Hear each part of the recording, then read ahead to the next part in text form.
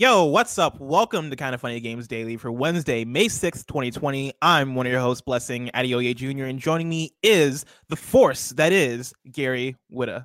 I like that. I got to say, I like that better than the Rogue one. I like it when you call me the Force. Thank you, Gary. I have two things I actually want to address off the bat. Oh, because of Star Wars. Yeah, because the force from Star Wars. Kevin, and Gary Whitta is like a force to be reckoned with. That's right. You got it, Kevin. I got two things I want to address. First of all, I want to say congratulations on Animal Talking. I've been seeing all the updates on social media. I've been seeing all the big moves you've been making. It's been really incredible to see.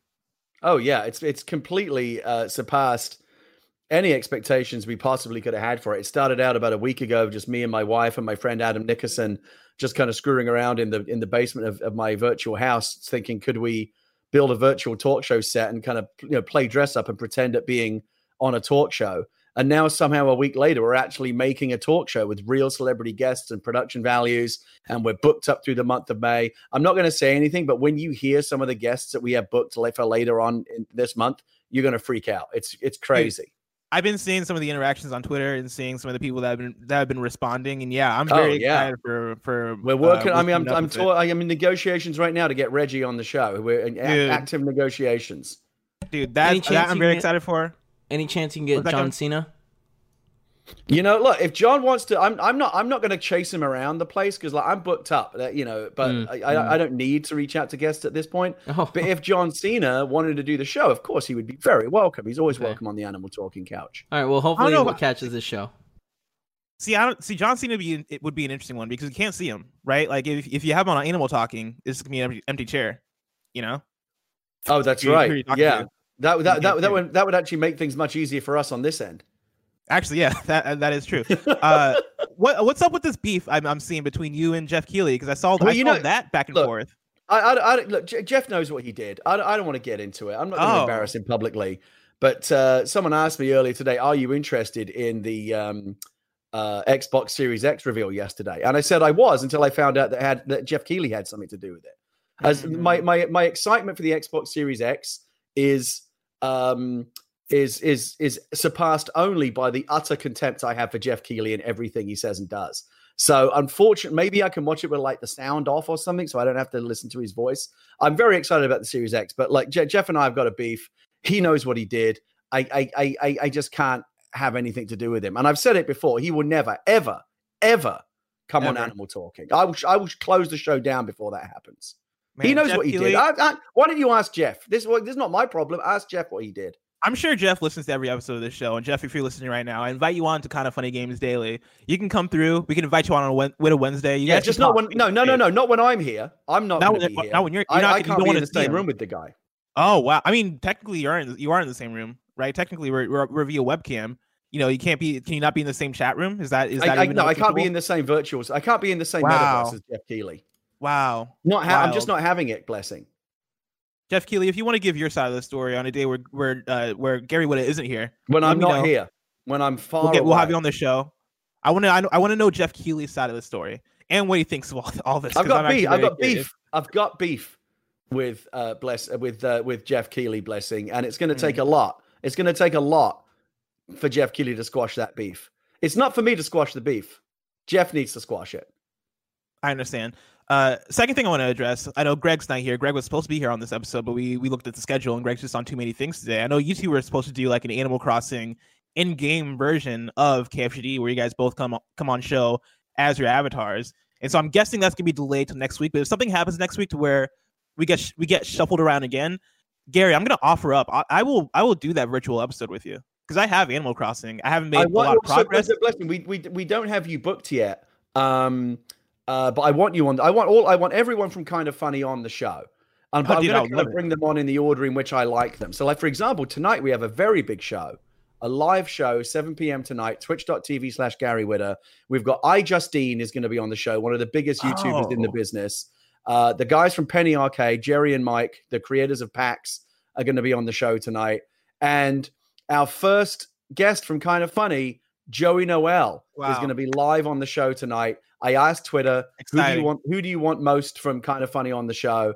and Joey won it in a landslide. So she's going to be on the show next. And then I think I'll bring people on in the order in which I like them. So whoever comes on last, you'll be able to figure something out from that.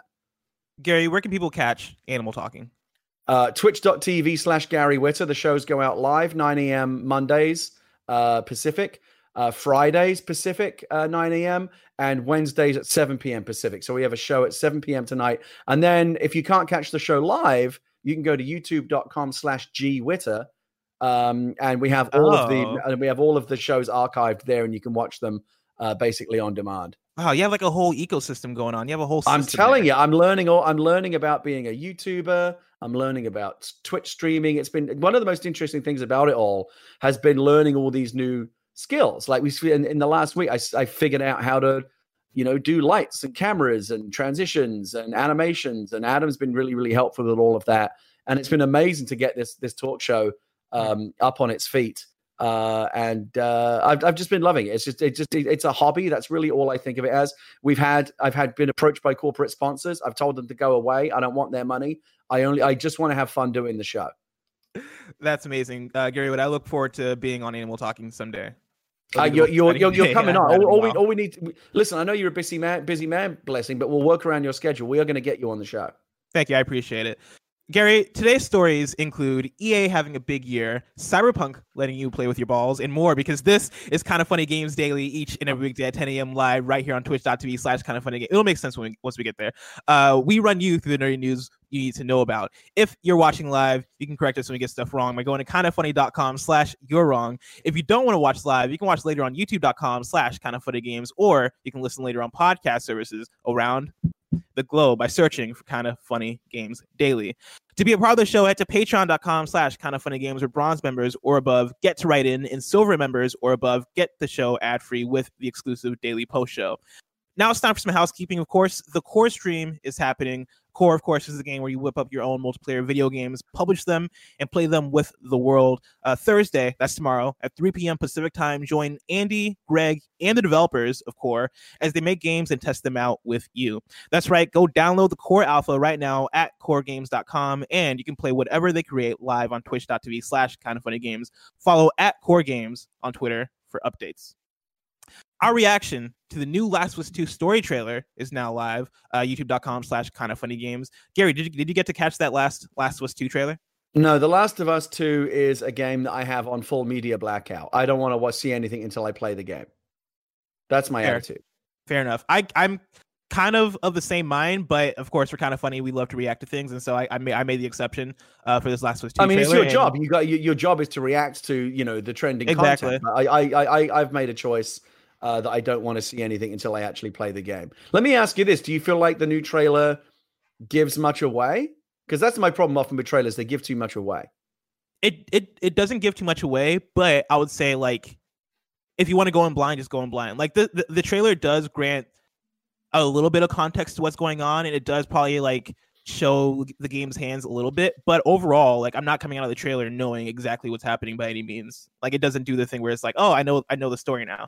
Like, the trailer does a good job of kind of keeping his cards close to the chest. We're actually working on getting Neil Druckmann and some of the other people from The Last of Us 2 on the show when the game drops. We're going to do a special Last of Us 2 episode. Oh, yeah, we're working on it right now.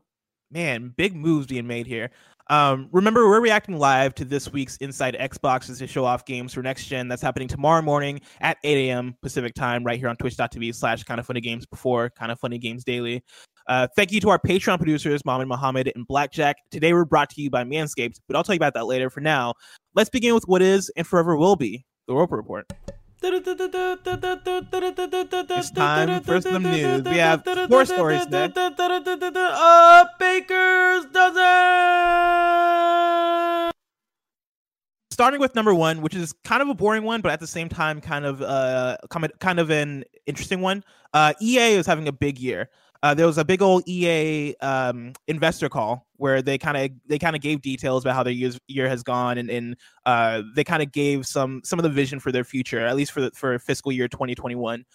So I'm pulling this from Rebecca Valentine at gamesindustry.biz, who writes, After a disappointing 2019, EA forecasted a rebound in fiscal 2020 led by live service games like Apex Legends, The Sims 4, and its annual sports titles. Let me stop there and give more context. Fiscal 2020 for EA just ended, and so we just entered fiscal 2021. And so EA is kind of ahead by a year when you look at their fiscal year. And so when we're talking about fiscal 2020, we're talking about the year that just ended for EA. To continue the article, though, it appears to have forecasted accurately, with the company reporting its Q4 and full year earnings for 2020 showing year-on-year revenue and bookings increases, the lion's share of which were from digital and live services. For the quarter, EA reports digital net revenue of $1.2 billion. That's up 25% year over year, and making up 88% of its total net revenue of $1.4 billion. Operating income for Q4 reached $401 million, up 105% year over year. Total net bookings in the quarter were $1.2 billion, made up of $211 million in full game downloads. That's up 25% year over year. $832 million from live services, which is up 17%, and $176 million from mobile. That's down 3%. With the company's mobile revenues declining, EA noted in its earnings that in fiscal 2021, it'll adjust its reporting on net bookings to focus on full games and live service bookings only, grouping in mobile in an other category, quote, in line with the direction we continue to drive the business, end quote. For the full year, EA saw digital net revenue of $4.3 billion, up from $3.7 billion last year, and total net revenue of $5.5 billion, up from $4.95 billion last year, and a new record for the company. Net income for the year reached $3 billion, considerably up from last year's $1 billion, with the aid of a one-time tax benefit. Operating income reached $1.4 billion. Digital net bookings for fiscal 2020 were up $4 billion, up 9% year over year, and making up 78% of the company's total net bookings, which were $5.2 billion. Last year, digital net bookings made up 75% of total net bookings and 68% the year before that. Additionally, EA shared that FIFA 2020 has reached over 25 million unique players, and Star Wars Jedi Fallen Order has over 10 million unique players. Looking ahead, EA anticipates Q1 net revenues of $1.2 billion, net income of $270 million, and net bookings of $1 billion, with Burnout Paradise Remastered and Command & Conquer Remastered currently set to release during that period. For the full year, we're talking about the upcoming year now. For the full year, the company projects net revenue of $5.5 billion, net income of $978 million, and net bookings of $5.5 billion, with Madden NFL 21 and FIFA 21 planned for Q2 and NHL 21 planned for Q3. Additionally, EA plans to announce and release an additional EA Sports title, an EA HD title, 4 titles from third-party partners, 2 mobile soft launches, Medal of Honor VR, and expansions onto next-gen platforms for current EA titles. Quote, this year, the phasing includes the effect of revenue recognition from the games we are launching for the current generation of consoles. That can also be upgraded free for the next generation, end quote, said COO Blake Jorgensen. And so to boil all that down, because I know I just said a lot and all that was a bunch of numbers and a bunch of boring shit. To boil that down, EA, right, has had a banger year due to live service games, right? That's one. 2, EA plans to release 14 games over the next 11 months, right, which is big. There's going to be an additional EA Sports title, which I don't believe we've gotten word on yet. And then EA is going to have free upgrades for their current gen games on next gen titles, or on next gen consoles, I should say, which is kind of the big hitter, I'd say, from this story. Gary, does any of that do anything for you? No, it was very boring. Yeah, fair enough. About halfway through that. By the way, I don't know why my video is coming through mirrored on Discord. You're actually seeing a mirror image. Oh, I did that on purpose so that you're angled the right way. Oh, you just want me to be facing the right way? Okay. Well, whatever works for you, Kevin. Do you want me to unmirror you? I'm just here to. Here to serve. I'm here to serve you, Kevin. Whatever you want. I'm just saying. You say the word, I'll unmirror you. No. I mean, it's fine. It's fine. It doesn't make any difference. No, that was very boring. About halfway through that, blessing, you started to sound like the teacher from the Peanuts cartoons. Wah, wah, wah, wah, wah, wah, wah, wah. EA has made a lot of money. Okay. Yep. What's the next story? See, to me, the thing that makes this interesting is, one, the live service thing, right? Like, how does that then affect how EA operates going forward? The idea that over the last year, right, you look at The Sims, you look at Apex, you look at the sports games, and this isn't necessarily something entirely new for EA, right? Them making a lot of money off of live games, like that's kind of been the story of their generation. But I think with this year being like one of their more successful years, right? I think this then signals that they're going to stick to this. Even with the 14 games they have announced over the next 11 months, right? Like, I don't necessarily see them making like a new Mirror's Edge, for example, right? It seems like they found a comfortable spot with the games they have been making. No, you're right. Look, I don't mean to be facetious. Which, by the way, is one of the only words in the English language that has all the vowels in the correct order. Really? I didn't know. I don't know why I thought to tell you that. But you know, that's a cool fact. That was cool. That was really cool.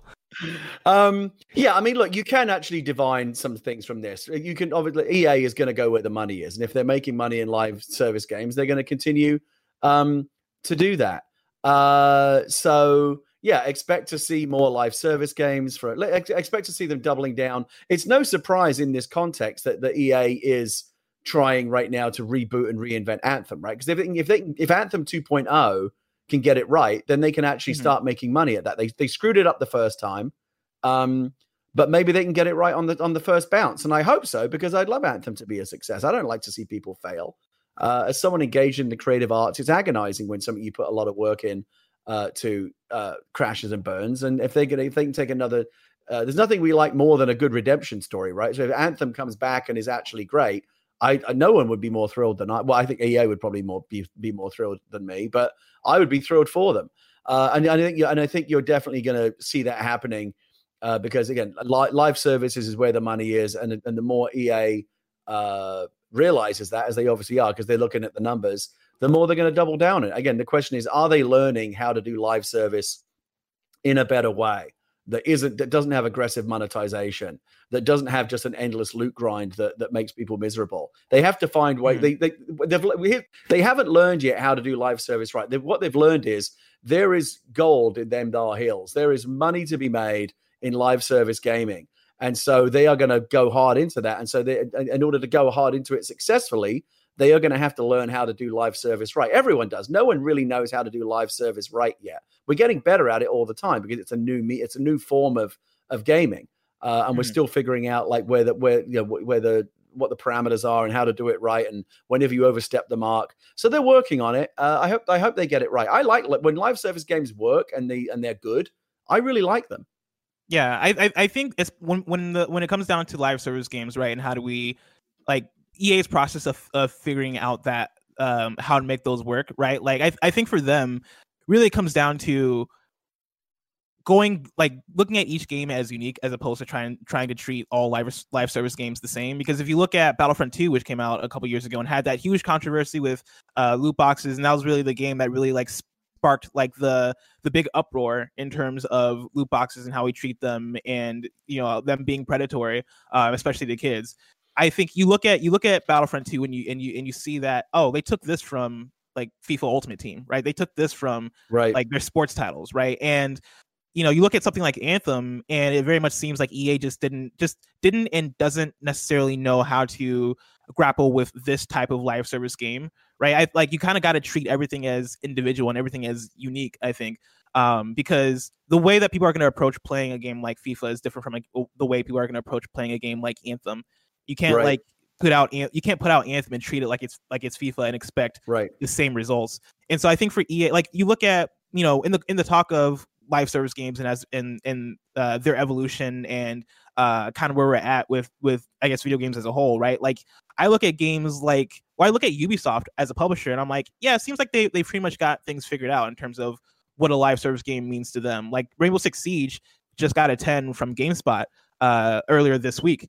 As like an updated review, because they figured out their flow with that game. That game is at a place where it's incredible because Ubisoft kind of figured out that formula for them.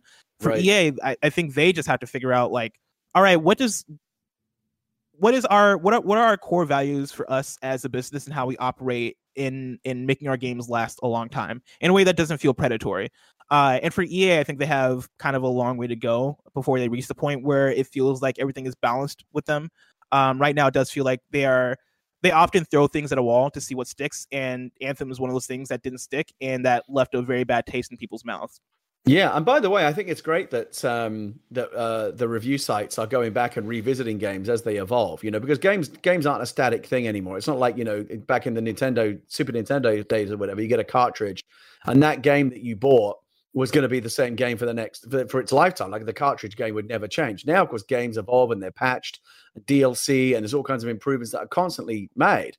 Like my guess is, I don't play Rainbow Six Siege, but my guess is that Rainbow Six Siege that you play today is in many ways unrecognizable from the version that came out at launch. So I think it makes sense for the review sites to go back and revisit them and give them a score that represents what the game is today. And just on the whole live service issue, again, you're right, like what works in FIFA may not work in Anthem, but I think there are general principles. Like if EA figures out, for example, a way to do loot boxes that people actually like and doesn't turn off their audience, and EA can make money doing it, it could be that principle is a universal principle that can be applied to other games. But obviously, yes, certain like Ultimate Team, like how do you make that work in Anthem? Like that's not something that can cross over. But I do think this is an emergent form of game design. Live service games are a new thing, and there's all kinds of new game design principles and new best practices that game designers have to learn to make the live service games work well. And they're looking, EA is looking at Ubisoft, which is looking at Activision, and they're all learning from one another and from their own, from the games that they have inside their own stable, and they're going to get better at it, and I'm excited to see that this new genre of game evolve. The Nanobiologist writes in to patreon.com/kindoffunnygames, just like you can, and says, "Happy Widow Wednesday. In a surprising turn of events, EA has announced that their upcoming games can be upgraded for free for next-gen systems on the PS5 and Xbox Series X. Now, we know that Xbox has their smart delivery system, and this is where we get into my two questions. One, could this be the first sign that Sony has a similar idea up their sleeve? Finally, with the idea of upgrading games for free for new consoles, do you believe that the idea of a new console generation having weak lineups will be a thing of the past? Now that we'll have our entire previous generation's library running better on our current system moving forward, particularly with Xbox, but TBD with Sony. Thanks, the Nanobiologist." So let's look at that first part of the question first, right? Like, could this be the first sign that Sony has a similar idea up their sleeve, talking about smart delivery? I hope so, because I think what Xbox has been talking about in terms of smart delivery has been great. I love it. I love the idea of smart delivery. The idea that I can pick up Assassin's Creed Valhalla for Xbox One, but when I get my Series X, I'm going to have the series. It's going to automatically upgrade it to the beefier version or play on Series X. That's fantastic. I love the fact that we're not going to have to buy games twice. And I think that I said this on the show before. That is such a gauntlet thrown down by Microsoft at Sony's feet that Sony kind of has to pick it up, right? There's going to be a battle. This is not just going to be a battle of tech specs and teraflops in the new generation. It's going to be about quality of life. What's the experience actually like on this platform? And if Xbox One is saying, hey, you can buy one copy of Valhalla and it will work on Xbox One and Series X, but over on PlayStation, you've got to buy it on PS4 and then rebuy it on PS5. That's a major, major advantage that Xbox has over Sony. So I think Sony they'll come up with their own, a trademarked name for it. But yeah, I think they have to match that move. Don't you agree? Yeah, I mean, I think this is more evidence that Sony has some sort of answer to smart delivery. Like me and Greg have talked about this on the show previously in terms of smart delivery and like how does that look like versus backwards compatibility, for example. And the conversation kind of always gets muddy the deeper and deeper we kind of dive into like the differences between the two. But yeah, like as a simple concept, right? Being able to buy a game once and then having that game available on your next gen system and also your current gen system, and being able to play the best version of that game anywhere, right? Like that's a big perk on the Xbox side. And EA coming out and saying that, yeah, like our games are going to be available for free, or not for free, but you'll be able to upgrade for free for next generation if you say buy FIFA 21 on your current console. That then tells me that there is some sort of solution for PlayStation, right? Like, because you imagine that they're doing that. They don't explicitly say smart delivery in the story, but you imagine that EA's way of doing that on Xbox at least will probably be smart delivery unless they have their own solution. And if that's the case, then there must be some sort of solution for PlayStation to make that happen. Speaking of the coming console wars and what is Sony going to offer, ahead of Microsoft, and what are going to be the competing offers. I saw this rumor the other day, and I think it was on a very dodgy site, like the kind of site that prints rumors without any verification. But I don't know if you heard it, but there was a rumor going around that the new PlayStation Store on PlayStation 5 is almost going to be like Stadia, where you can jump into any game that's on offer in the store. You can jump in and immediately play a demo of it. Like it's just immediately live in a Google Stadia kind of way. So you can instantly try a game before you buy it. And I don't know if I believe that. Again, the site that posted it wasn't really a site that had I was like, I don't know about this site. This doesn't seem like there's a lot of credibility to the reporting here. But I thought, hey, if that's true, that would actually be really cool. I really, really miss the days. Like in Xbox 360, Microsoft had a rule. Every single game that went up, you had to have a demo. It was like you couldn't put a game up without a demo. And I kind of miss those days. And I wish they would come back. So I don't know if you've heard that rumor, but it seems like it would be cool if it were true. I've not heard that rumor, but I bet you that's at the very least something that they've tried to figure out. Right, because that's a complaint that you hear from everybody. I was listening to a podcast that I like called Bodega Boys, which isn't a video game podcast.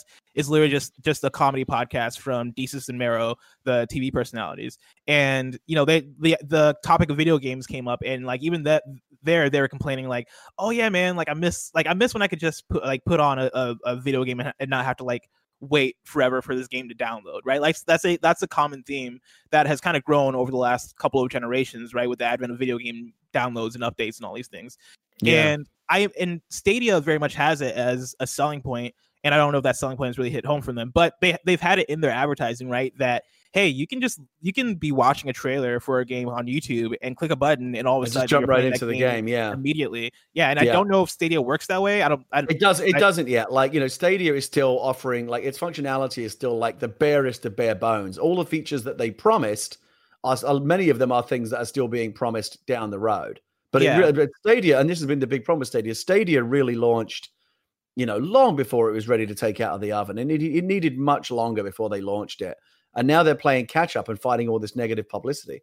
If that's something that Google has seen and has taken notice of and has tried to apply to their marketing of Stadia, then it's something that I imagine that both Xbox and PlayStation have taken a look at and probably try to figure out ways to make that experience. I would. And they have ways to make it happen. Just in general, I would love to see game demos I think it's because it's a lot of extra hassle for the developer to build a demo or even carve out a special piece of the game just to make available as a demo.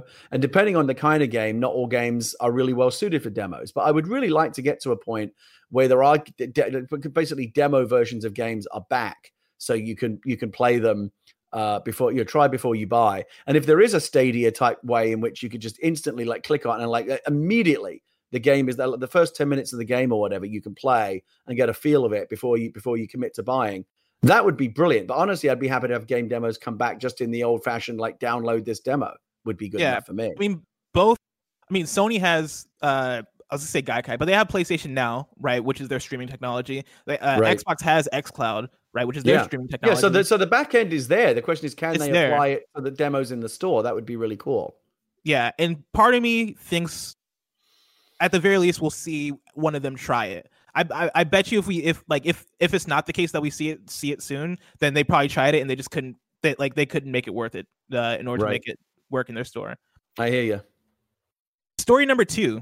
Cyberpunk lets you customize your genitals. This comes from Joe Screbbles at IGN, and this is all I was referencing earlier when I said Cyberpunk is letting you play with your balls. Joe Screbbles writes this. The ESRB has published its rating report for Cyberpunk 2077, which includes a new bit of information about the game's character creator. You can now customize your player character's genitals. Per the report, quote, players can select a gender and customize their character. Customization can include depictions of breasts, buttocks, and genitalia, as well as various sizes and combinations of genitals, end quote. Okay. This would appear to be part of CD Projekt Red's decision to not include a traditional gender option in the game, instead offering a, quote, really inclusive expanded character customization menu. The report also makes mention of in-game purchases, but CD Projekt Red has subsequently told IGN that these refer to the ability to buy future DLC expansions for the game, not microtransactions. Quote, as we've seen before, Cyberpunk 2077 is a single-player game with no microtransactions.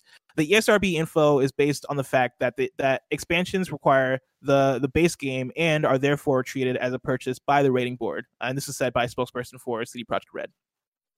Much of the report, which awards the game an M17 plus rating, focuses on the adult content mentioned in the previous Australian ratings report, including suggested sexual actions, extreme violence and gore, and swearing. Quote, players can encounter events where they have to have the option to engage in sexual activities with other main characters or prostitutes, says the report. These brief sex scenes from a first-person perspective depict partially nude characters moaning suggestively while moving through various positions. Some scenes contain brief depictions of thrusting motions. Other scenes depict a character's head moving towards a partner's crotch. End quote. Gary, does this do anything for you? Do you have any interest in customizing your character's genitals in Cyberpunk? I kind of had a similar reaction as you were reading that piece to the reaction I have when like Tim or Greg talk about shaving their balls in one of those manscaping commercials. Oh, get ready for it. Get ready for it. Yeah. That's coming up. Okay, sure, why not? I don't have a problem with it. I think that's kind of cool. Look, body modification and that kind of stuff, that's all part of like the cyberpunk milieu, right? So why not? Why not give people those options? This is a story that's going to get a lot of press because the deep down we're all 10-year-old school kids, right? He said butt, he said dick, he said poopy. That's funny. Like your bodily functions and genitals and things like that are for some reason hilarious, and we all always like talking about them. When the horse balls were swinging around in Red Dead Redemption, we all thought that was great and hilarious. And it got a lot of news coverage. I'm sure the people at CD Projekt Red knew that this was going to get a lot of news coverage. It does sound like the romance options and the kind of the intimate scenes in this game are going to go to the next level beyond like Mass Effect or whatever, which was very it was suggestive, but it didn't really like it wasn't like hardcore or anything. I don't think this will be hardcore either, but I think it's going to be like the next level up. Yeah, I mean, or down, depending on which way you look at it. Do you think it's going to get news stories the way that Mass Effect did? Because when Mass Effect had those sex scenes, right, that was like a thing on like Fox News and CNN of like, oh yeah, look at like video games are allowing you to simulate sex. That was like a big news point. But do you feel like we're kind of past that at this point? Like it's been like what 10 years since Mass Effect kind of made that splash in the media. No, I mean, do I think we're past the point where we're having juvenile reactions every time we hear about boobies or dicks in a video game? No, the human race will never evolve beyond that point. We will in the year 3000, we will be playing Cyberpunk 3077, and it will be in some kind of PlayStation 9 holographic, crystal sphere that beams the images directly into your brain, and we'll still be going, ha, I saw the guy's dick. Like that's never going to change. I can't wait for the PlayStation 9. Yeah, I mean, I'm all of what was mentioned in this ESRB write up, right? I'm down for as long as it's handled correctly, right? Like the idea of being able to choose your genitals and like customize them, all this stuff, right? Like, I mean, I think that then allows for more inclusivity, which could be cool, right? Being able to I think that's true as well. I think one of the things they got into a little bit of hot water about this. I remember like last year when the first press news of this, like how they were handling gender and non-binary gender issues and body modification and stuff like that. And it's a tightrope that they're walking because they need to do it in the right way where they don't piss anybody off. But they're playing in that sandbox, and if they do it right, it could be really cool. So I'm going to wait and see. Yeah, and that's my thing, right? It could be really cool, and it could be really progressive and really forward-looking, and could include so many people, which could make this a very beautiful thing. On the other hand, I hope they just don't fuck it up and like make it insensitive in a way where it's like now we're making fun of people for their genitals or something like that, right? Like I hope they're able to kind of pull this off in a way where it's like, do you think it would have like gameplay ramifications? Like for example, if you give yourself like a massive dong, would that change the romance of options that are available to you, for example, or is it going to be purely cosmetic? That's a good question. I got you thinking now, don't I? I got you thinking. Yeah. Like I thought where you're gonna go is like you have a big dick so you can't go as fast, but like the idea. Oh yeah, I mean it's like encumbrance, like they have in Roll. You can only carry so much, Yeah, but the idea of the way you customize your genitals then like affects your romance options. I feel like that's very much a deeper conversation that I'm sure like they have to wrestle with over there, and I don't I don't know if they go that deep. I think for them, they just kind of play the safe route and just probably let you romance whoever you want. And don't because I feel like whenever you kind of apply restrictions to that feel like they're restrictive just for the sake of being restrictive, people kind of are rubbed the wrong way. Like Persona 5, for example. Persona 5, you're playing as your own main character who you name and all this stuff, and you are basically able to romance pretty much every female character in that game if you want to, but you can't romance any of the male characters. I know there's some people that weren't into that didn't really like the idea of that. And the original Persona 5 was like aggressively anti-gay. They had those really kind of stereotypical gay characters that I believe in Royal, I believe they've taken those characters out or changed them. In Royal they've changed it a bit so that the gay characters in Persona 5, for the ones that you're talking about, like they basically were kind of predatory, and it was kind of definitely like this is kind of a gross depiction of gay people. In Persona 5 Royal they changed that a bit so that they don't come off as predatory. They just come off as more so like I haven't gotten there yet, so I don't know the exact way they do it, but they fix things from what I understand. Right. And so for Cyberpunk, I imagine they let you customize your genitals and do all that stuff, but I don't imagine that they make relationship stuff restrictive based on that. I don't usually look at the chat, but I just happened to glance at it, and Crush Lemon says, "I hope I can put lasers on my dick." That's an idea. I'd be into that. Yeah, you can one of the things is you can like add, custom technology like body modifications to your body, like put like chips in your arm and stuff like that. Why not put a laser on your dick? Maybe you could use it as a weapon. I mean, I did you ever play Deus Ex, the modern Deus Ex of course game? Yeah, back in the day. Like those games, the modern ones deal a lot with body augmentation and like replacing parts of your bodies and making them kind of like upgrades for your character. I'd be down with a dick upgrade, I think we all would. Yeah. I mean, yeah. Story number 3, Gary. Mortal Kombat 11 Aftermath is the game's Year 2 expansion. I'm pulling this from Alessandro Filari at GameSpot, who writes, NetherRealm Studios' Mortal Kombat 11 recently celebrated its first anniversary, and the developers even teased that more content was on the way for the evolving fighting game. Now, Mortal Kombat 11 Aftermath has been revealed, and it's the first expansion of its kind for the franchise. In addition to adding 3 new characters, including the next guest character, RoboCop, it also includes new stages, stage fatalities and friendships, and, unexpectedly, more story content. Releasing on May 26th for PC, PS4, Xbox One, Switch, and Stadia, Mortal Kombat 11 Aftermath will mark the beginning of Year 2 content for NetherRealm's fighting game. For the first time in the series, Mortal Kombat will see an expansion to the game's existing main story, which will bring recurring antagonist Shang Tsung to the forefront, set immediately after MK11's conclusion.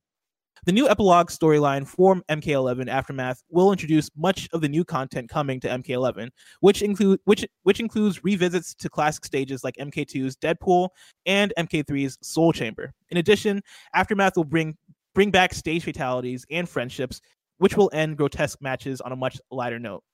Aftermath will also bring back classic fighters like the Wind God Fujin and the Shokan warrior Shiva, who've both been absent from the roster for quite some time. I can't talk. Continuing with the tradition of introducing guest characters with previous MK11 guests being Spawn, the Joker, and the Terminator, Mortal Kombat 11 Aftermath will see the arrival of the first guest character for Year 2, Detroit's own cyborg police officer, RoboCop. Originally from the hyper-violent 1987 action film directed by Paul Verhoeven, RoboCop is a well-armed and immensely powerful action hero, which makes him an excellent fit for MK. Though details are scarce on how he'll fight, the original film's actor Peter Weller will reprise the role for his appearance in MK11 for complete authenticity. Gary, are you a big fan of RoboCop at all? Oh, a huge fan of RoboCop. In fact, I know Peter Weller. A few years ago, myself and a comic book writer by the name of Ron Mars did a little charity project to try and raise money for food banks in Detroit, because they were really struggling in Detroit with their food security situation. And we created something called Robo Charity, and we actually got Peter Weller to come and record a little video for us to help promote the charity. And I went to LA and I met him, spent the morning with him. He was super nice. And he did a whole really cool video where he promoted the charity. And then at the end, because I specifically asked him to do it, I'll find the video for you. He looks at the camera and goes, "Thank you for your cooperation." And I was like, "Oh, that's so cool." And so Peter Weller is a great guy. There's really no other voice for RoboCop. It's cool that they brought him back into the game. My question is, how do they? RoboCop's a tough character because he's not in the movies. He's not very mobile. He's slow. He can't jump. I wonder if there have been some game design challenges in converting him into a Mortal Kombat character that can do all the moves that he needs to do, but still feel like RoboCop. Kevin, are you able to find and pull up the trailer for MK11 Aftermath? I can see if I can find a link for you. I'll work on it right now, my man. Because I haven't seen the trailer. I imagine that there's probably gameplay in there for us to look at and see. Because like for MK, I think traditionally, or at least for these modern games, isn't the fastest of fighting games, especially MK11. I feel like MK11 is kind of slower. And so you're able to kind of have heavier characters like Shiva, which was mentioned as a new character for this DLC. Shiva historically is like a heavier character, right? She's kind of like Goro a bit, where Goro is like this huge giant with 4 arms in Mortal Kombat, and they do a pretty good job of making characters that are like, big, have a lot of like weight to them, and are able to kind of move slow but still be powerful. I wonder if RoboCop is going to be in line with like you know what I really want to see. You know what I want to see more than anything? I want to see RoboCop's fatalities. Oh, they're going to be incredible. They're going to be amazing. Do you think he has that spike that comes out of his arm? The thing that he uses, there's like a spike that he uses to interface with computers, but he also likes to stab people in the neck with it. That'd be good. I'm sure he's going to have literally every single. He's going to have every iconic RoboCop thing. I guarantee it. So, guys, really quick, there won't be audio because I have to change the configuration a bit, but also it's probably music. All right, I'm pulling. Let's take a look. This is the trailer they just dropped. I believe so. Is it muted for the audience also? Yes. Perfect. Okay. In that case, you might be able to just like scroll through the gameplay because this looks like story stuff, which I'm also very excited for. Once again, I haven't watched the trailer yet. Just because I have Mortal Kombat 11. I haven't played it yet because I'm not good at fighting games, but maybe I should bust it out and at least play the story mode because I hear the story mode's really good. The story mode is fantastic, and I think they do a very good job of making it succinct and accessible in a way where like it's only like 4 or 5 hours long, I believe. If RoboCop is in this trailer, I guarantee you it's only like it's like a 2-second thing at the end, like Solid Snake. There you go. Here we go. Yeah. Oh man. God, it looks good. Yeah. So that's looks like they didn't show gameplay. Best for last. That reminds me of the Smash Brothers reveal when they first revealed Solid Snake. Yeah. No, Mortal Kombat has been doing a great job. Save it to the end. They've been doing been doing a great job with how they reveal their guest characters. Is that Shang Tsung here? That's Shang Tsung, yeah. And then that's a big deal having Shang Tsung back in the game. Yeah, he was back in as a DLC character, but now he's actually back in. And it looks like it's the actor from the Mortal Kombat movie. I think it is. Yes, it is. It's the same voice actor. Cool. Or yeah, he's voice acting for. Well, it looks like they modeled his face as well, because that's what I'm going on. I can't hear the voice. Yeah. No, like I'm pretty sure that's how they did it. I love it. I have a question here from the 5-star man who writes in and says, "Happy Widow Wednesday. Today we got the reveal trailer for Mortal Kombat Aftermath. This came with more than just the new story content teased yesterday, but also characters, skins, stages, friendships, and more. With RoboCop being added to the roster, joining Joker, Spawn, and Terminator as guest characters, I'm curious if there is anyone you think would fit in the MK universe." And he says, "Sorry, Greg, Tiny Watto would be too OP. Thanks for everything and stay safe, the 5-star man." Gary, I know you said you haven't dived into Mortal Kombat 11 yet. Is there a character that you would want for the game either way? It's a really good question. I'm thinking about it now, and I think that I will say this in advance: like the ones that they have added, I think have been great. Like I'm not a particular fan of Spawn as a character, but Terminator is cool, RoboCop is cool, the Joker is cool. I don't know, because obviously there's licensing issues as well, and there's a lot of stuff that has to get figured out before they can bring these characters into the game. Someone said Eli in the chat. How about that? Eli with his machete. That'd be pretty cool. Oh man, yeah. I think chopping off heads. I would like the Doom Marine to be in Mortal Kombat. I feel like he would be a good fit. I know people ask him for Smash all the time, but I feel like Ed Boon. Mortal Kombat would be up more of that alley. Ed Boon, if you are interested, I can hook you up with the people who own the Eli character, and I can get that. I can make that hookup for you. Give me a call. Give me a jingle. Give me a jingle. Ed, what's up? Yeah, give us the jingle, Ed. Yeah. But yeah, for Mortal Kombat, right? I'm trying to think of people that are super violent, right? And also Mortal Kombat is being published by WB, right? And so they have access to those properties. So Could a Lord of the Ring character? You know what? You know what? Though, a Mad Max character. You know what? Though, Blessing, it's actually not as easy as you think. You think these mega companies, right? Say, for example, and by the way, now that I've thought of this is my answer. This is the answer in terms of the character that I most want in Mortal Kombat 11. Let's say, for example, they said, okay, we want to add Joey from Friends as a playable character in Mortal Kombat 11. How you doing? Like, that would be part of his. He would say, "How are you doing?" And then he'd like rip your spine out. That would be awesome. I'd be into that. Right now, you'd think that would be easy because Joey from Friends is a character that is owned by Warner Brothers, and so is the game. But these companies are so big, and they're all separated into these separate silos and pods. That, like, just because it's all the same company, it doesn't necessarily mean that they play well together. Like, the Warner Brothers television people might say to Warner Brothers Games, how much are you going to pay us? We don't want to do it. They are essentially separate companies with separate accounting, but they're all under the same corporate umbrella. But just because they're under the same corporate umbrella doesn't necessarily mean that Ed Boon could just walk into the Warner Brothers archive and put, like, Humphrey Bogart from Casablanca in Mortal Kombat 11. Like, there's still a whole thing that you have to go through to make that work.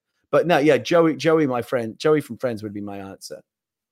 I also he would say, "How are you doing?" And then he would rip your spine out and go, "Not too good, apparently." Like, that would be great. I would love to see that. Yeah, I want to throw out Voldemort from Harry Potter. Like, that's all like right, another WB one, right? And like, yeah, but like, I feel like when you look at Mortal Kombat, right, like the thing that Mortal Kombat has going for it is super violent, but then also like magic and all this different supernatural stuff. I feel like Voldemort, even though Harry Potter isn't super violent, I feel like you could let Voldemort get like a little bit violent, let Voldemort. I mean, if you're going to bring any character in from Harry Potter, it would have to be the villain, right? Yeah, exactly. And so, like, let Voldemort get in there, let Voldemort like tear people apart, let Voldemort say fuck, let Voldemort live. That's what I would like to see. Story number 4, and this is our last news story for the day. Gameplay footage for a canceled Prince of Persia game has been on YouTube for years and nobody noticed until now. Kevin, I have the video for you here, and we might be like risking it all if we want to play this video in the background. But it might be worth it because this is very interesting. What's going on here? Canceled Prince of Persia game. Yeah, so there's a canceled Prince of Persia game that had gameplay that was uploaded to YouTube 8 years ago and nobody noticed. Okay. I'm pulling this from Daniel Ahmad on Twitter because that's where I first saw this, and I think he might be the one that serviced it. But yeah, he tweeted this morning. So apparently there has been a video from a canceled Prince of Persia game up on YouTube for 8 years and nobody noticed till today. Looks cool, TBH, and it's called Prince of Persia Redemption. And then Jonathan Cooper, who's a game animator, responded to Daniel saying, "Wow, I haven't seen this in ages. Amazing work from animation director Kai Nguyen from the For Honor, I guess he's from the For Honor team. Amazing work from him and team. This target game footage pre-rendered game pitch inspired our own pitch for Assassin's Creed 3 as they did such a great job making it look like real gameplay." So what we're looking at here is pre-rendered gameplay footage for a canceled Prince of Persia game. I don't know if this was up for ages and just nobody noticed. This is up for 8 years, and wow. I went to it and only had like 1,000 and something views. And that was like after it was posted on Twitter. So why is it suddenly popping off now? Like, what happened? I think somebody just found it and was like, "Hey, this looks like Prince of Persia," and then realized what it was, and I think just posted on Twitter today. Interesting. But it's like a fun tidbit for you all. This is a canceled Prince of Persia game that just never came out. I mean, now that we're thinking, we actually had Jordan Mechner, the creator of Prince of Persia, on the show on Monday. And I asked him like what he's up to. And he's working. He's not obviously not in a position to say anything, but I wouldn't be at all surprised if more Prince of Persia games were in the works because it is a big franchise. And I was a big fan of. I don't know if you played Sands of Time when Prince of Persia first made its big comeback, but it was fantastic. It was a really great game, and the whole thing with like the dagger being able to reverse time. It was a really clever gameplay mechanic, and it was one of the first games to kind of introduce wall running, which we see wall running in every game now. Yeah, it was very pioneering in the same way that the first Prince of Persia was, and it's super cool. And now that I'm thinking about it, a Prince of Persia game in an Assassin's Creed style, like open world, that would be fantastic. I would love that. Yeah, and looking at this gameplay footage, like I watched that's what they were going for, right? Yeah, and it looks incredible, right? Like the style of it, the and like this is 8 years old. Imagine what it would look like today. Yeah, And so there you go, a canceled Prince of Persia game that's just been on YouTube, just chilling there. Damn. Gary, I'm very excited to see what the future of Prince of Persia might be, but that future is so far away. If I want to know what's coming to mom and grop shops today, where would I look? The official list of upcoming software on each and every platform as listed by the Kinda Funny Games Daily show hosts each and every weekday. You pretty much nailed it. You said I'm 100%. I'm completely off. I could easily cheat in this format, in this at-home format, and have it written down for me here, but I don't. I'm completely off book now. I mean, you only missed one word. Like you changed. What was the word I missed? Across, like you said, on. So the official list. Okay. Come on. I'm down to like giving it to tiny you. Little tweaks now. Yeah. I'm definitely giving it to you, but like that's like a 99%. You know, you still get. I appreciate that. I used to not be able to do it at all. But I'm getting there. Okay. You're getting there. Out today, we got Zombies Ruined My Day for Xbox One, Task Force Campus for PS4, Xbox One, and Switch, Ping Redux for PS4, Booze Balloons for PC, Snack Clearing for PC, and New Yankee 8, Journey of Odysseus for PC. For new dates, we have Dragon Ball FighterZ Ultra Instinct Goku is coming May 22nd. Ghost Runner has a demo that's available from May 6th to May 13th on Steam. Mortal Kombat 11 Aftermath expansion is launching on May 26th. Chuhu Jutai is coming to Steam on May 22nd. Today, 2K revealed the teaser trailer for PGA Tour 2K21. Yes. With the promise to deliver a full announcement next Thursday, May 14th. Yes. I tweeted about this earlier today. I love golf games, like the proper PGA Tour simulator, like the old. I used to love the Tiger Woods games. I'm so excited about this. I am all in on PGA 2K21.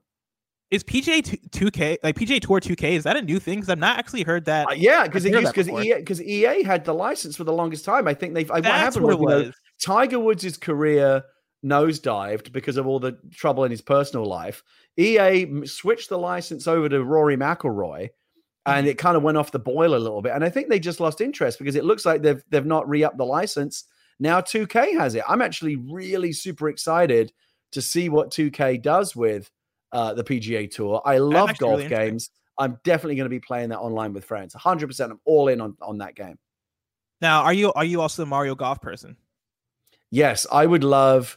If you asked me right now if I could wave a magic wand and put any new game on Switch, either a fully blown out switched version of Mario Golf or Strikers, I would probably go with Strikers, but it would be close because I would love to see Mario Golf come back. And I personally prefer Hot Shots Golf and that kind of stuff. Those can be fun, but this is actually an area where I like full simulation. I want like the real PGA Tour characters. I want to play Pebble Beach. I want to play, the Masters. I want to play Augusta. That's what I want. And I love those. I think it was Tiger Woods 04 that I was so hardcore into that. Like I played that game to death and I got really, really good at it. And I'm very excited about 2K bringing a fresh approach to PGA golf games. It's going to be in the next gen. And the next gen, it's going to look phenomenal. Yeah, it's going to look like watching golf on TV. I can't wait. Coming soon to Xbox Game Pass, DayZ and Red Dead Redemption 2 are coming on May 7th. Final Fantasy 9 is coming to Game Pass on May 14th. And Fractured Minds is coming to Game Pass on May 19th. Now it's time for Reader Mail. You can write into patreon.com/kindoffunnygames where you can get the show ad-free. And speaking of ads, this episode of Kinda Funny Games Daily is brought to you by Manscaped. Flowers are blooming, the grass is growing, and it's time to mow your lawn. Thanks to our sponsor, Manscaped, you can trim the hedges below the belt safely and efficiently. I am talking about ball trimmers. Manscaped is here to make sure your balls are smooth and smelling nice. After all, it's time for spring cleaning. And let me tell you, I love to use Manscaped. I use it periodically, and it keeps me fresh. It keeps it visible because it has a light. And so while I'm shaving, I'm not making any mistakes because that Manscaped 3.0 keeps things pristine. Manscaped is the only men's brand dedicated to below the belt grooming. They have forever changed the grooming game with their Perfect Package 3.0. Precision engineered tools for your family jewels. The Perfect Package 3.0 kit comes with the essential Lawnmower 3.0 waterproof cordless body trimmer and a ton of other liquid formulations to round out your manscaping routine. This third-generation trimmer features a cutting-edge ceramic blade to prevent manscaping accidents. Millions of balls are about to be nick-free thanks to Manscaped's advanced skin-safe technology. Inside the Perfect Package, you'll also find the Manscaped Crop Preserver, an anti-chafing ball deodorant and moisturizer. It's starting to get hot outside, and this is crucial so your balls stop sticking to your leg. And as our treat, you'll find the Crop Reviver, which will keep your balls smelling fresh, just like spring flowers. Subscribe to get the Perfect Package and get a new replacement blade refill for your lawnmower trimmer delivered to your door every 3 months, making sure your trimmer always stays hygienic and clean. For a limited time, subscribers get 2 free gifts, the Shed Travel Bag, that's a $39 value add, and the patented high-performance anti-chafing Manscaped Boxer Briefs. This is the perfect package for your perfect package. Get 20% off plus free shipping with the code GAMES20 at manscaped.com.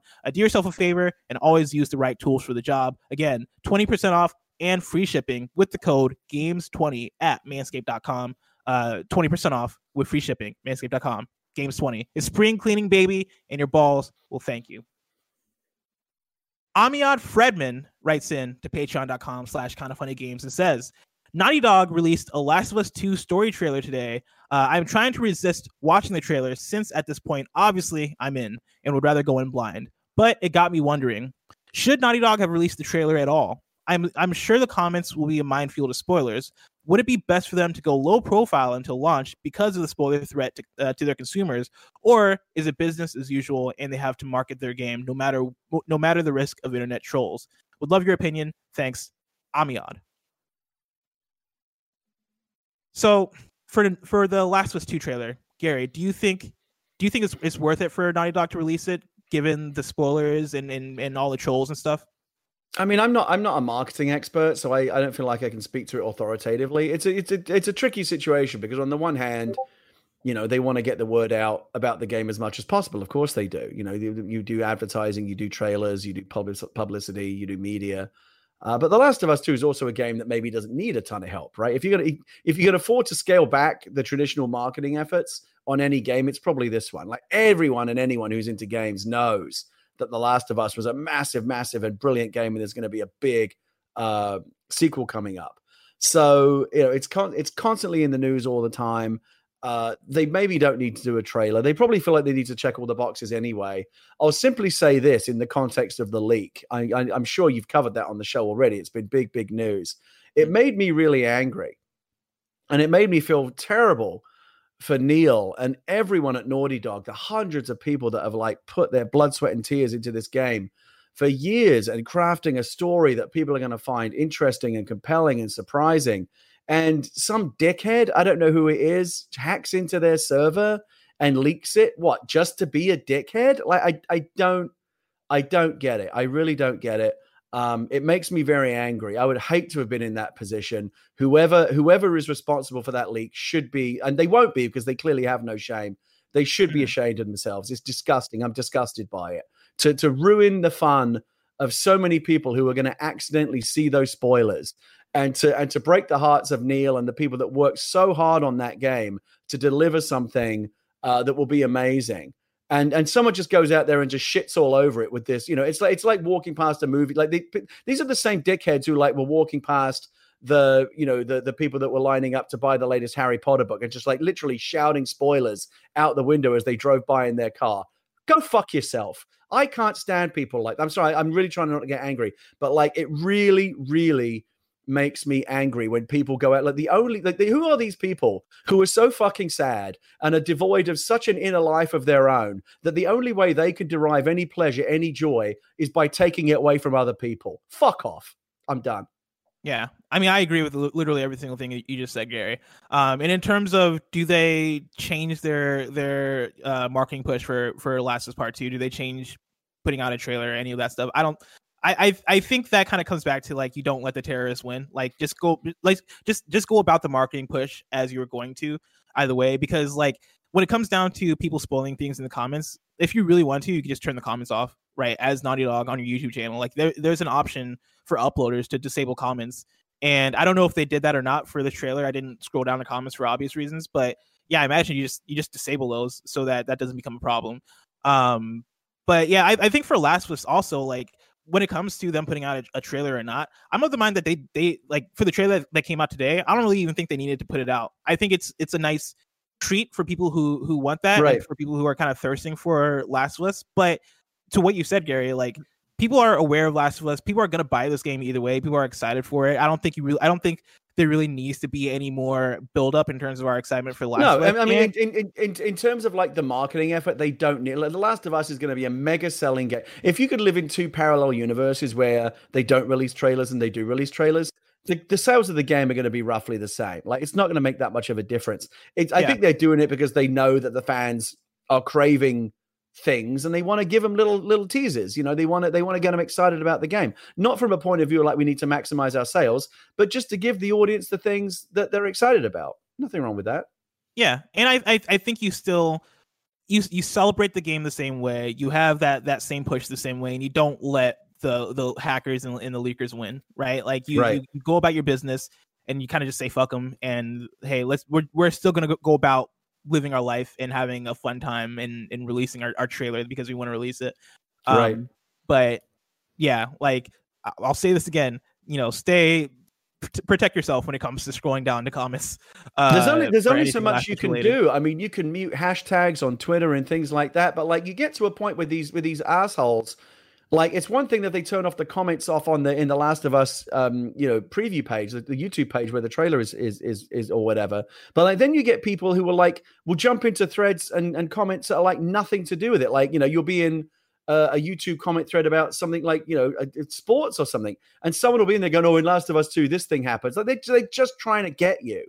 It's awful, and I hate these people. I hate them. There are no words in the English language to describe my utter contempt and, frankly, pity for people that do things like that, because I pity them more than I loathe them. I really do. That's scary. You only engage in that kind of behavior if you're deeply, deeply unhappy in your life, and you can't get up to the point that here's what you need to do. These people want to feel like everyone does. It's only human. You want to feel like you are as happy as everyone else, right? If you're down here and you don't know how to come up because you're so sad, the only way to achieve equilibrium is to bring other people down to your level by making them sad. And it's pathetic and pitiful, and I just hate it. And I wish there were a solution. I don't know what else you can do. Fuck them. Fuck them. That's it. Absolutely fuck them. Now it's time to squad up. Chris Q writes in with an interesting squad up and says, a bit of a different squad up. May is Asian Pacific Islander Heritage Month, and inspired by the #1 video games journalist Andy Cortez, I wanted to create a shirt and donate to charity at the same time. The design is inspired, and also Kevin, if you could go down to the doc where the squad up is and open up the link and show it, that'd be cool. I should have said that before. But to continue, right? I wanted to create a shirt and donate to charity at the same time. The design is inspired by the idea that children of immigrants are Americans, but also something else, separated by a hyphen. The colors and letters should be familiar to fans of PlayStation. All proceeds 100% go to feeding America. I don't see a penny from any sales. I just wanted to try and rally the Kinda Funny community to help feed families in need. The link, if you want to buy Chris Q's shirt, is teespring.com/hyphen-American. And yeah, it's like a cool PlayStation themed shirt right there. All proceeds go to feeding America. Thanks for that write-in, Chris Q. And thanks, Kevin, for the assist on that. Now it's time for kindafunny.com/you're wrong, where you write in and let us know what we got wrong as we got it wrong. What did we get wrong? How did we do this week, Blessing? Nanobiologist says, to clarify, Gary means Adam Nickerson of Ding Dong XL. Yeah, sorry, he's just Adam to me these days. But Adam Nickerson, the creator of Ding Dong XL and Bitblaster XL and the new Missile Command Recharged that he did for Atari, is my band leader and sidekick on Animal Talking. And he's also been a tremendous help behind the scenes. And I give him a lot of shit on the show and to his face. But from the bottom of my heart, Adam, thank you. You've been an invaluable part of the success of the show, and we wouldn't be able to do it without you. And then Groovy Muse says, for misdates, Jeff Keighley will be doing a surprise game reveal on May 12th as part of Summer Game Fest. And then Kebabs writes in with some additional details on Prince of Persia from the video we watched earlier. It's Target game footage, pre-rendered game pitch that was created around 2010 to 2011. It was planned to be a PS3/360 game. It was canceled, obviously, and was also the inspiration for the Assassin's Creed 3 team. So not much. We didn't actually get much wrong. It was just we did okay this week. Here. I mean, because it wasn't a lot of facts. It was mostly just us bloviating, with our opinions. Yeah, that's what people tune in for, though. For sure, and people love it, Gary. They can't get enough of it. Tomorrow's hosts for the show are me and Tim, so get ready for that. Remember, we're reacting live to this week's Inside Xbox as they show off games for next gen. That's happening tomorrow. 8 a.m. Pacific, right here on twitch.tv/kindafunny. I obviously won't be watching it, but like if Jeff Keighley fucks up or embarrasses himself, let me know because I want to hear all about that. Oh, for sure. I don't think Jeff Keighley's even going to be there. Honestly, I think it's just going to be the Xbox thing. I think they might reference Summer Game Fest, but we'll see. And of course, it's going to be me, Greg, Tim, and Snowback Mike, I believe, and so. Get some Snowback Mike hype going. Of course, this has been Kind of Funny Games Daily each and every weekday live right here on twitch.tv/kindoffunnygames. We run you through the nerdy news you need to know about. We have a Patreon post show for those that are subbed at the silver level of patreon.com/kindoffunnygames. So stick around for that. Otherwise, until next time, Game Daily.